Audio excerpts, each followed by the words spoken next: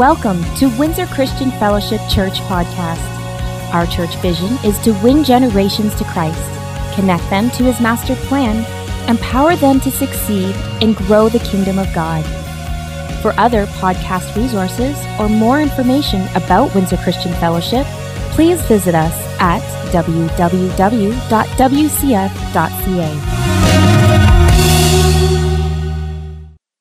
So, one of the things that we're actually working on trying to create within Windsor Christian Fellowship is better, I'm going to call it a feedback loop.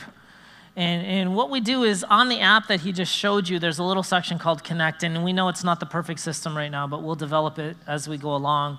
But for now, if you want to give us some feedback on our sermons, if you want to give us feedback on the worship, and I mean, there's comments that are like, it was great, that's good, but if you want to like create conversation, questions, like hopefully today when I talk, I'm going to create some questions. Do you ever leave church with questions? No? So Jesus is the answer, and that's good. Anyhow, we want to create some feedback loops, so the idea is just go there right now and send it to us, and our long-term goal is to maybe go on the web and give some feedback on the feedback and create a conversation and start giving you a little bit more intentional information. So that's something we're going to be developing over the next little while. Before I ask Mary to come up, I've asked Jack to help me this time. And Pastor Howie helped me at first service. It's real easy. All I need you to do is when I say, you read those two lines one at a time. Okay? I got it. So Pastor Howie helped me at the first service, and I kind of need someone with a deeper voice. I don't have the deepest voice. It's a little bit tinty, higher. So in the names, there's no similarity to actual persons. It's just kind of worked out this way with a joke. So there was these two boys that used to get in a lot of trouble when they were young. And anywhere in the community where there was trouble, these two boys were usually involved. And the mother was getting pretty frustrated with her two sons always being in a lot of trouble. So she told Brian and Timmy that they were going to go meet this new pastor across town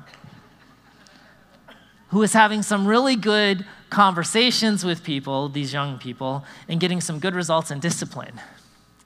So the younger brother, Timmy, went up there first, and he sat across the desk from this pastor. And the pastor looked at this young man, and he said, "Where is God?" And Timmy looked a little stunned, and he didn't say too much, and he squirmed a little bit. So the pastor asked him again, "Do you know where God is?" And at that, Timmy ran out the door, ran all the way home, and hid under his bed. A little while later, Brian found Timmy hiding under the bed, and Timmy said, "Brian, we got to talk." And he said, "Why is that?" He said, "You know what? God's missing, and they're trying to pin it on us."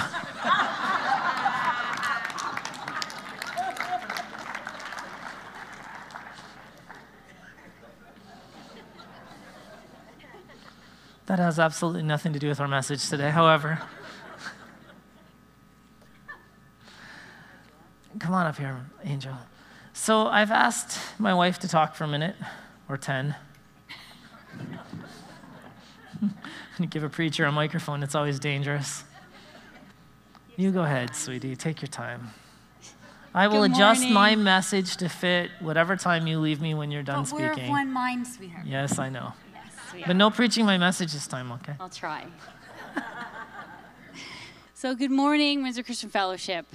So RJ and I wanted to just let you guys know that we wanted to say thank you so very much for all of the love, all of the support, the encouragement, all the kind words that you have shared with us. Not just last Sunday, which we were so excited about. We were so happy that our heart was to really honor Pastor Rick and Kathy and to just let them know that, affirm them, encourage them, and let them know that their labor, like 37 years, like church, I don't know if you understand how amazing, how incredible that is. This church has been here for 37 years, and it's amazing.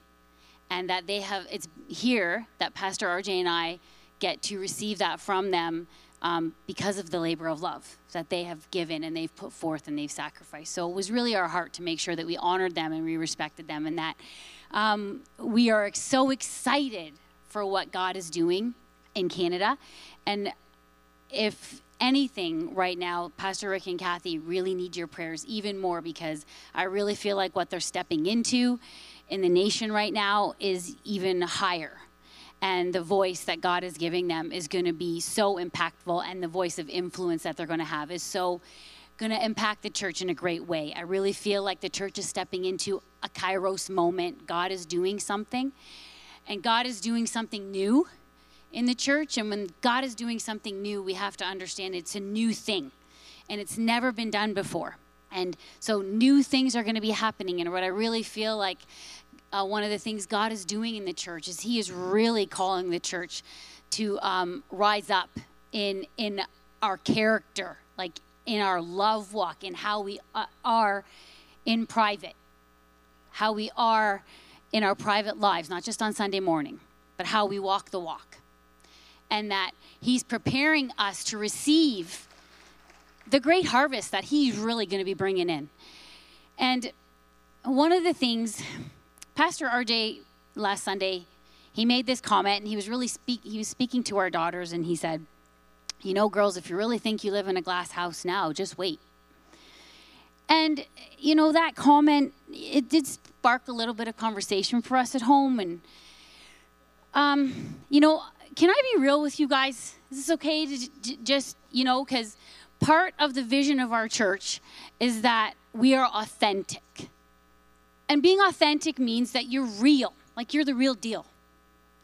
And Pastor RJ and I, our heart is that we desire to walk with you. Like, we're a real family.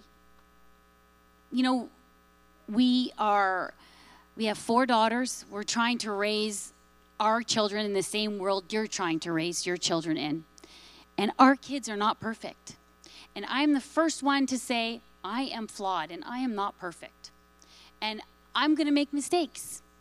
And I'm going to be the first one to tell you that you may show up at my house one day and you may hear my voice across the street before you even get to my house, yelling at my kids because they're not listening. Like, yes, I have to tell my kids 10 times to do things just like your kids do. And what I want to say to you is it shouldn't be just Pastor RJ and I, our family, living in the glass house. What if we all lived in the glass house? Because if we're supposed to be real, and if we're supposed to be authentic, then that means we acknowledge that the struggle is real. We live in a real world. And that real world out there, there's a lot of people hurting. There's a lot of people that are messed up. There's a lot of people that don't know whether they're coming and going and can't even think clearly. And when they come into the church, the bottom line is, I was asking our kids this, you know, last week when we were having conversation, do you think church is a safe place for you? And the reality is they didn't give me a quick answer of yes. And unfortunately, with my own experience, it hasn't always been the safest place. And God is really wanting us to become a church that, first of all, in-house, that we're a safe place for each other. That we're not a place where we're hurting and when we're struggling, because this life we are going to struggle. We're not perfect, and we're going to have our times where we're really struggling with stuff based on our experiences or whatever it is that we are going to struggle. But are we finding church safe enough to come to a trusted friend and say, I'm struggling here. Will you pray with me? And not that person go to somebody else and tell your business and judge you and criticize you and look down upon you. We can't be that church. If we're going to walk in love truly and be an authentic church, those people out there who are really struggling with lifestyle choices that don't agree with the lifestyle choices that are in the Word of God, not my opinion, but in the Word of God. And when they come in here, are they going to feel safe? Are they going to feel accepted for where they're at right now And we're not going to judge them, but we're going to love on them. And we're going to make them feel safe here so that when they come through the doors, they're going to feel welcomed when they come through the doors here. This isn't, church, our heart, Pastor Arjun and I, this isn't a performance up here. I can't perform. I could not maintain this level of performance up here. But we are about trying to be real with you, trying to let you know that we want to walk this with you, that we are truly, like, we're on our face seeking God on what he's doing and how we're supposed to be doing it. But we, in our own humanity, just like you, we're not perfect, and we have to look to God ourselves. And we all have to be there to support each other and love on each other if we're going to walk this out together as a church and then open the doors and say, bring the harvest in, Lord, because we're ready. Because we in our own hearts are ready. Because we've loved on each other, and that's how the world recognizes, man, there's something different going on over there, because the love that they have over there, it can't be missed. It's going to shine so brightly that they want to be here because we're real. We're an authentic church, and there's real people here. So I would really like you to just, like, in the next weeks and months to come, I'm really, like, God has really been showing me some things, and I'd really like you to think about what does that look like for you? What would it look like if we all lived in a glass house? Not just Pastor RJ and I and our family, but what if we all did? And what kind of church that would look like? Amen? So would you join me right now in just welcoming Pastor RJ to the platform for his first Sunday, delivering the message as lead pastor of Windsor Christian Fellowship.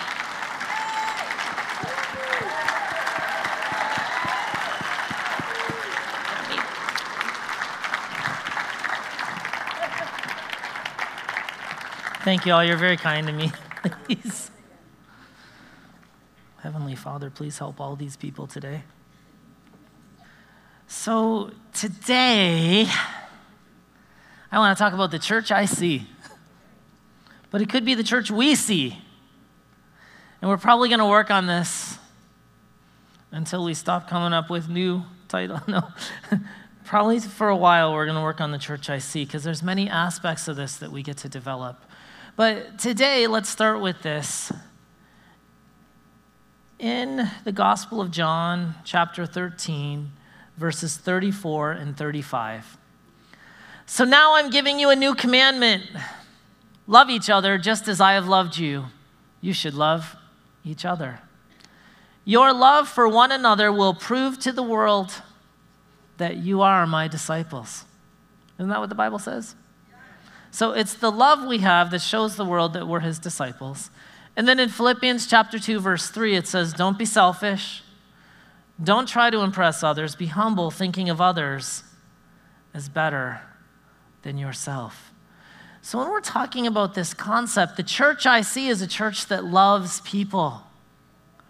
First and foremost, no matter their background, history, or status in life, we want people to feel welcome in our community.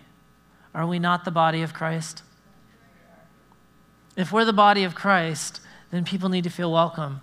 But see, in Romans 8, maybe I'll read it in a second, it shows us, because the world is broken. You know this, right? It broke. And consequently, people broke too. This happened when the law of sin and death entered in. Adam and Eve, they fell in the garden, and everything broke.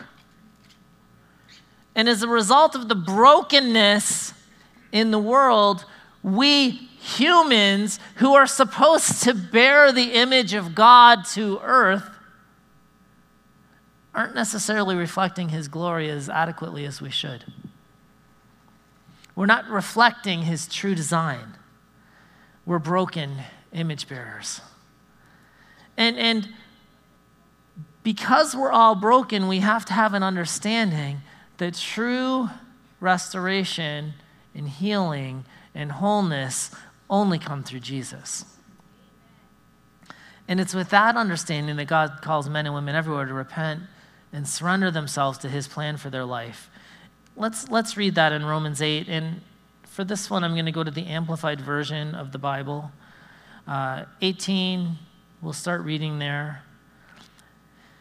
For I consider from the standpoint of faith that the sufferings of the present life are not worthy to be compared with the glory that's about to be revealed to us and in us. Anyone ever go through something? And the rest of you? How many say the struggle's real? We all go through stuff. But God's saying, in the struggle, remember this, that the glory that's going to be revealed to you and through you is always greater than what you're going through right now. It gives us hope that we can look ahead for something better. And then, for even the whole creation, all nature waits eagerly for the children of God to be revealed. For creation was subject to frustration and futility, or to futility, depending on which version of that, not willingly, because of some intentional fault on its part. There's another translation that says the world was subject to a curse. See, at the fall, the earth became cursed, the earth became broken. At the fall, the law of sin and death entered people's lives and we became separated from God. We became broken. I said earlier, we're born alive. We sin at some point. The law of sin and death enters our life. We need Jesus as our Savior at that point. It's very simple how that works, but what happens is the earth and people are both waiting for the sons and daughters of God, that's you and I, to go and bring this message of hope to them so that they too can come to that place of wholeness in Christ. It's waiting. It says that. But by the will of him who subjected it in hope that the creation itself will be freed from the bondage to decay and gain entrance into the glorious freedom of the children of God. For we know that the whole creation's been moaning together as in the pains of childbirth until now, and not only this, but we too, who have the first fruits of the Spirit, which should be what? What's the first fruits of the Spirit? A joyful indication of the blessings to come. That version, oh, you've got the old Amplified, and I'm reading the new Amplified. That's why the screens don't match. There's two versions of it. That's okay. We groan inwardly as we wait eagerly for the sign of our adoption as sons, the redemption and transformation of our body at the resurrection. For in this hope we were saved by faith, but the hope, the object of which is seen, not hope. For who hopes for what he already sees? But if we hope for what we do not see, we wait eagerly for it with patience and composure. In the same way, the Spirit comes to us and helps us in our weakness. So in this verse, it's talking about how creation came under a curse, both the earth and people. Jesus, before the foundations of the universe were laid, had a plan to reverse the curse. So God sent Jesus to earth. He lived a sinless life. And you know, sometimes people feel a little bit uncomfortable. I mean, if you're not really familiar with church, or maybe this is the first time you walked into the church doors, aren't you glad the roof didn't fall down yet? But not only that, we can take it a step further. See, you can feel a little uncomfortable in a community of believers, especially if you're not within the community of believers. Have you ever been around a group of people and you feel like you just didn't fit in? You know, if everybody's trying to serve God and do what's right, and you have no interest in serving God and doing what's right, you might not feel so comfortable here. We want you to feel welcome, but you may not feel comfortable. But see, Jesus, think about his discomfort. He who knew no sin, he was perfect. He didn't have any sin anywhere. And suddenly he had to become sin to be the sacrifice for mankind's sin. So all of our sin, cumulatively, past, present, future, was poured on him at the cross. And he became separated from God for the very first time. Can you imagine what that would have been like for him? If you ever felt alienated, let me tell you something. Jesus can relate to that. He would have been really alienated from everything that he knew. But see, because he was willing to endure that, it says God resurrected him from the dead. We know this, and now he's going to judge the living and the dead. Everything is under him. All authority is given to Christ at this point. So now he's in a better place, but because of that, we can go into a better place as well. Because he was willing to endure, now there's a way made for us. There's a path made for us. So now we don't have to stay in the family of sin. We can come over into the family of God. And in the process of this, the earth gets redeemed, we get redeemed. Now, I don't think the earth will fully be redeemed until he returns and sets up his kingdom. Then again, how many of you are fully redeemed at this point? But we're in a process. We're getting better than we used to be. At least I am. How about you? Let's stay in that process. Never get out of the process. So there's this concept of love. And what happens is when we understand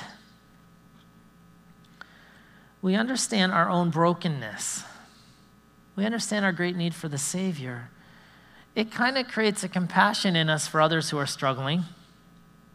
We stop value judging other people based on face value. There's grace and mercy given to others when they mess up. Have you ever messed up? Do you prefer grace and mercy, or do you just like judgment? There's always consequence, but we like grace and mercy, don't we?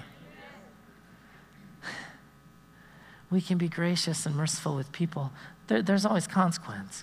But brokenness changes our point of view when we realize that we have a great need for the Savior. You know, I once went to a cult church. I did. I wasn't thinking to join them. I just wanted to see what they did. I don't necessarily recommend this. I'm pretty good with my theology these days. Most days. But here's the thing. I was actually kind of shocked and awed. I was amazed. Something happened when I was there that kind of blew me away. I had gone to maybe 5 or 6 different churches at this time in the Dallas area, some of the bigger churches in town. You might even have seen some of their names on TV. But I remember I walked into a worship service at this one place that was a very big church. I sat in my chair. I observed the worship and the worship service, and it was great preaching and worship. And then I left. I didn't speak a word to anyone. Not a single person spoke to me in that church. I even hung out in the foyer for a couple minutes just to see if someone would talk to me. I went to this cult church, little church cult, not recommended procedure, but nonetheless, I wasn't there 5 minutes and I had 5 friends. They were the friendliest, most welcoming people. Now, I'll say this. Our church has a really good reputation for being friendly and welcoming, but we could probably do that even a little bit better.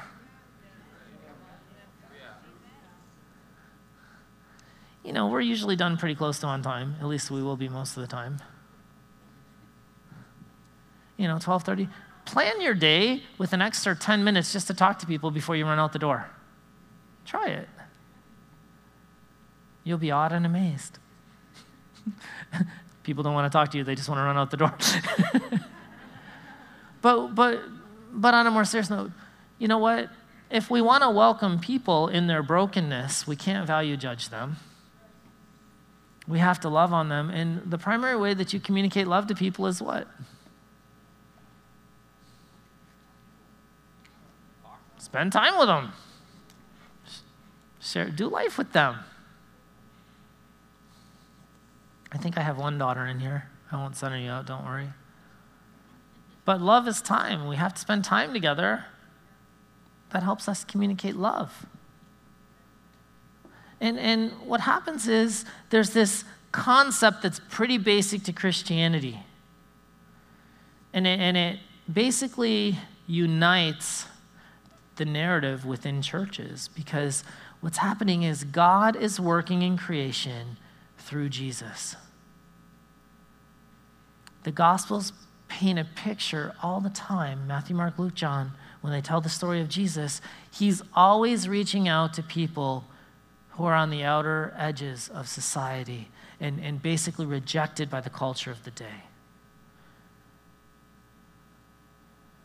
Sometimes people get rejected because of physical issues or religious beliefs or economic beliefs, or sometimes it's behaviors. But Jesus always reached out. Let's think about this. Jesus is walking down the street one day in a place called Samaria. And he goes to the well, the hangout.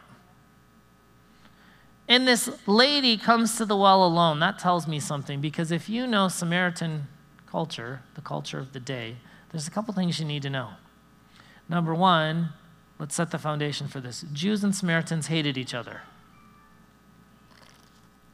How many knew this? Because the Samaritans were like half Jews, and then there was the purebred Jews, and they just didn't get along.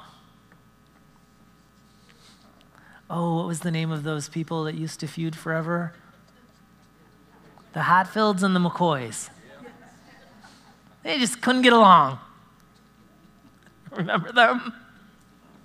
It was before my time. I read about it.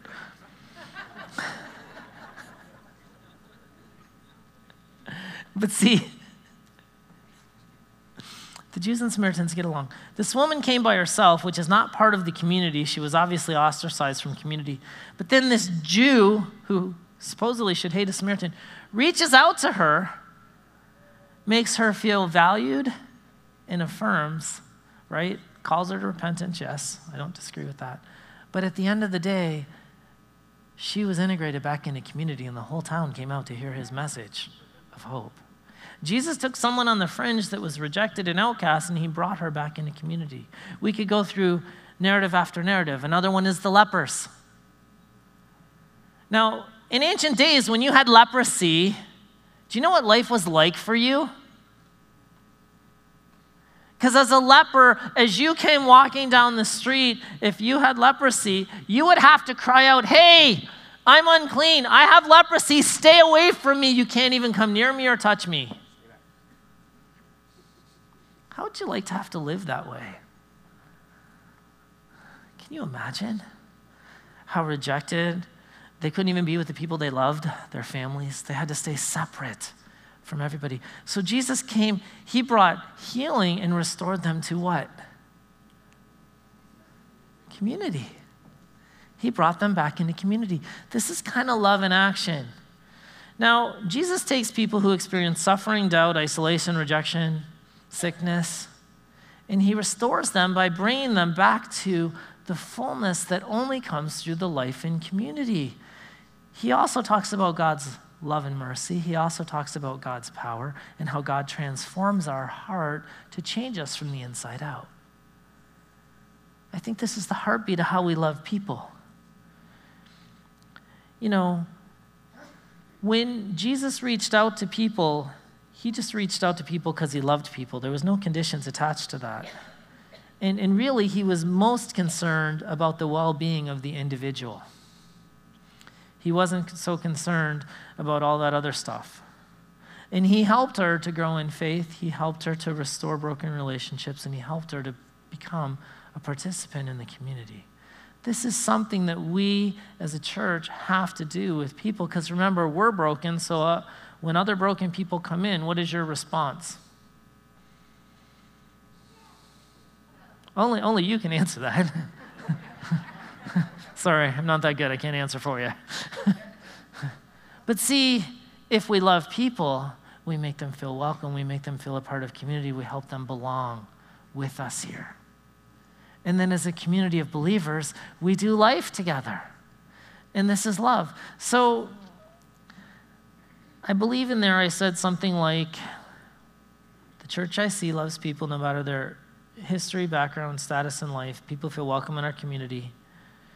We are the body of Christ. So moving on from there, I want to go to the next church I see. We actually have a lot of these, but I'm only going to try to do one more today. 27 minutes. The church I see is a church that never stops preaching the Word of God from the Bible, of course, preaching a message of hope, healing, freedom, and deliverance to people everywhere. Now, when I start looking at this, 2 Timothy 3, 16 and 17, all Scripture is what? It's inspired by God, and it's useful to teach us what is true and to make us realize what is wrong in our lives. It corrects us when we're wrong, and it teaches us to do what? What is right. So Scripture, the Word of God, is kind of really important inside of our lives as Christians. We need to make a point to take the Word of God and start applying it. He uses it to prepare and equip his people to do what? Well, what are good works?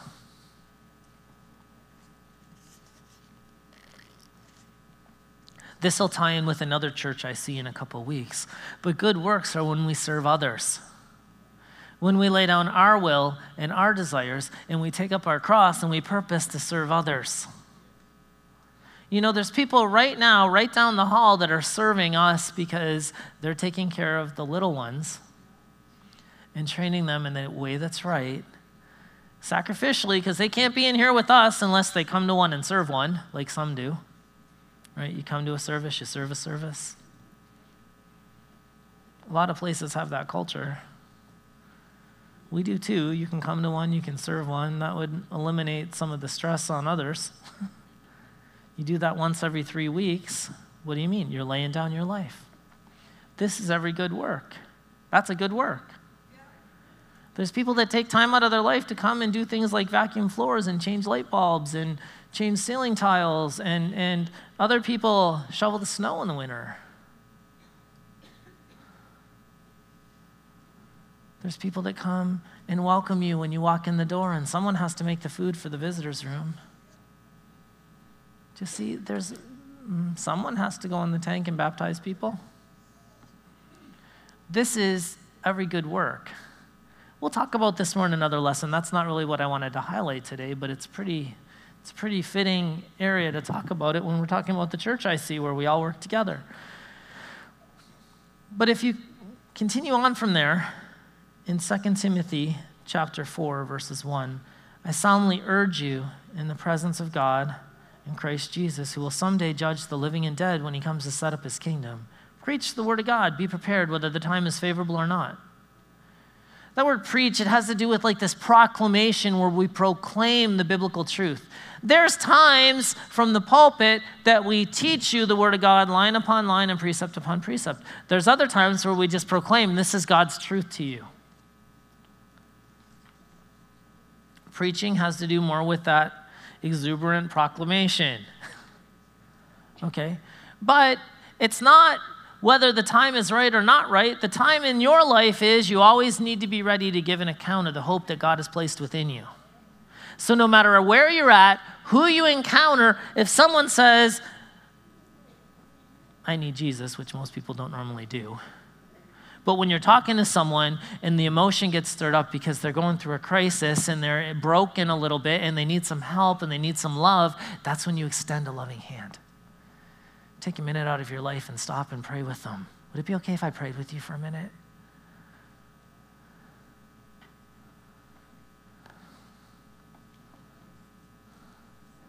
You don't even have to tell them they have to come join the church. Just love people. They will want to join community as you love them.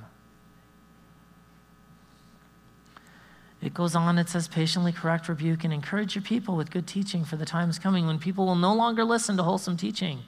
They will follow their own desires and will look for teachers who tell them whatever their itching ears want to hear. They will reject the truth and chase after myths. We have those in the culture. You can find them on YouTube. People make the Bible say all kinds of stuff.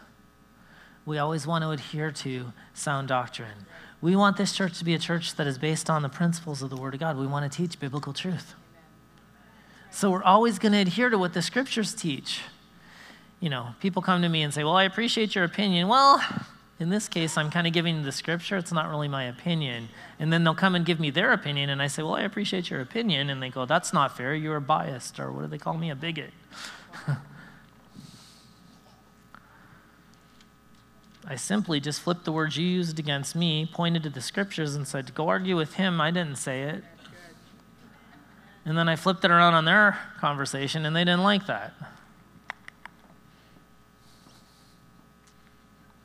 2 Corinthians chapter 3, verses 12 to 18, because we talked about freedom and hope and healing and deliverance, because that's what the Word of God produces inside of your life. Since this new way gives us such confidence, we can be very bold. We are not like Moses, who put a veil over his face so the people of Israel would not see the glory, even though it was destined to fade away. But the people's minds were hardened, and to this day, whenever the Old Covenant's being read, the same veil covers people's minds so they can't understand truth. See, the old covenant is great, except that it always pointed to the cross. The Old Testament law, it's like a veil. You couldn't keep it if you wanted to. That's why through the lens of the cross, now that we're on the other side of the cross, when we see the purpose of the cross, we can gain some understanding and some insight. But realistically, it was like blinders over their eyes. They couldn't follow the truth if they wanted to. They tried and failed. But the veil can only be removed how? By believing in Christ Jesus. By believing in Christ. That's how the veil gets removed. It's through Jesus that the veil gets removed. You want to walk in freedom, you got to get out of the bondage of legalism. You got to get out of the bondage of legalism. I get it. There's things we're supposed to do as Christians, but so many times we're legalistic about it. Your relationship with God is a relationship. You ever have a relationship with someone that's legalistic? Think about it. Come up here, Angel. Can you imagine a husband and wife that live like this? Okay, listen, this is our day. Tomorrow morning at 7 o'clock, we will wake up and say hello to each other. And then at 7:15, we will nod at each other as we pass through the course of the morning. And then at 10 minutes to 8, you will give me a kiss on the cheek as we walk out the door. And then at lunchtime, you will call and say, hey, I was thinking of you. And at dinner time, we will sit down together and we will enjoy dinner.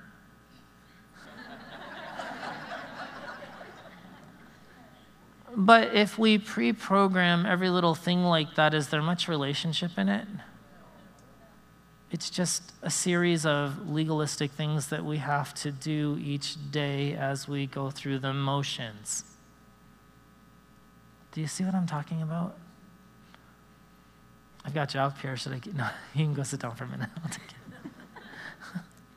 But see, in relationship, there's other interaction. You have to have communication. You have to have conversation. You can't pre-program every conversation you're going to have for the whole day. That's legalism. It's scripted. You're actors and actresses. If it's scripted, there's no relationship there. I sometimes wonder if that's why so many people in Hollywood have such a hard time. They're so good at acting, they never know how to be themselves.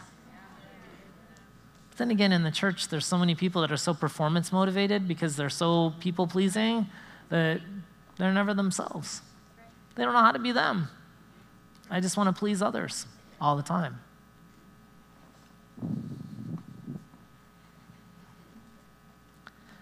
The veil can only be removed by believing in Jesus Christ or in Christ. Yes, even today when they read Moses' writing, their hearts are covered with a veil they do not understand. But whenever someone turns to the Lord, the veil is taken away. Now this is what I want you to catch. For the Lord is a spirit, and wherever the Spirit of the Lord is, there's what?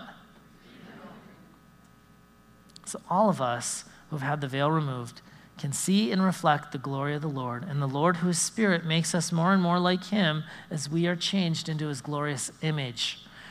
In Christ, where the Spirit of God is, freedom comes. When freedom comes to your life, you start taking on the image of Christ, and suddenly the broken image mirror starts transforming into becoming one who carries the image of the Creator as we were designed.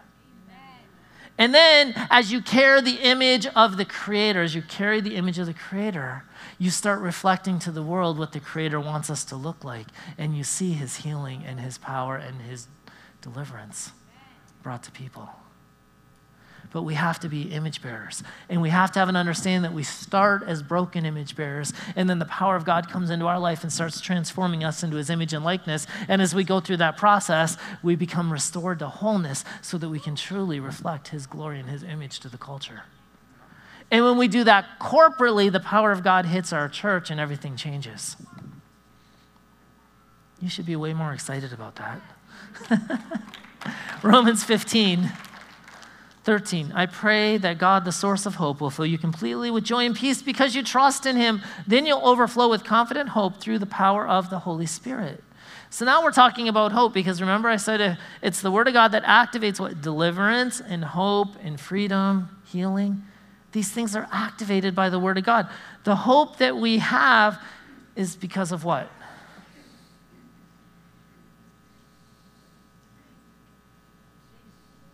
Some of you are confused on that. Who is your hope in? Jesus. What did he do for us? Why did he die? To restore us to relationship. Sure. What happens as sons instead of slaves? Freedom. You guys are getting this. See, it all connects together. One more verse. Mark 6, 12 and 13. So the disciples went out telling everyone they met to repent of their sins and turn to God. And they cast out many demons and healed how many? Many sick people, anointing them with olive oil. So when the word of God goes forth and we become image bearers, we start seeing greater results of healing and deliverance as a result of us reflecting his glory more accurately.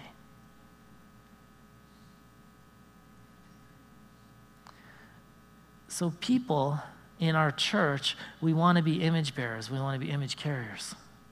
We want to take the image of Christ that he created us in, men and women, he created us in his image, and we want to start reflecting God's glory to the masses. So when we love people truly, it's going to help us to reflect his glory better. When we're in the process and God restores us to wholeness, he takes us from a place of brokenness and he moves us over into a place of wholeness, then we start reflecting his glory more. And we do this for the benefit of others. We do this for the benefit of the body. We all take our gifts, our talents, our abilities, and we use them to be a blessing to others. But see, we don't do this out of legalism. We do this because we love people and we want to see people touched. We want to see people changed. We want to see people helped. We want to see people transformed. I do. What about you? I asked at the first service, I said, why do you come to church? Don't answer that out loud. One guy said, because my wife tells me to. Why do you come to church? We come to church to what? To worship together? We do. We come to church to be in community together. See, in community, that's where we most fully express the biblical mandate to use our gifts to serve others. It's in the community. And if we're doing life together as a community of believers, what does that look like to you?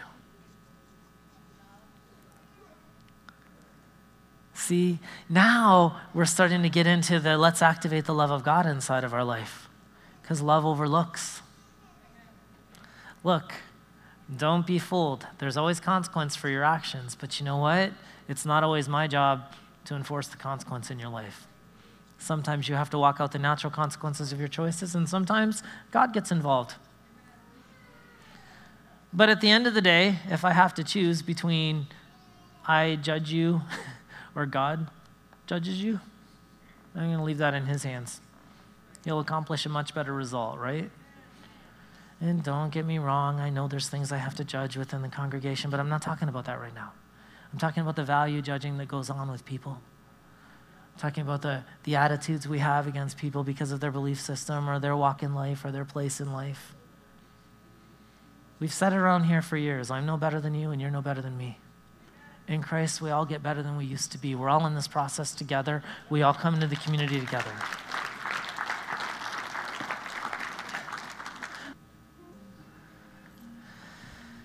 God bless you all. Have a fantastic week in Jesus, and we'll look forward to seeing you next time.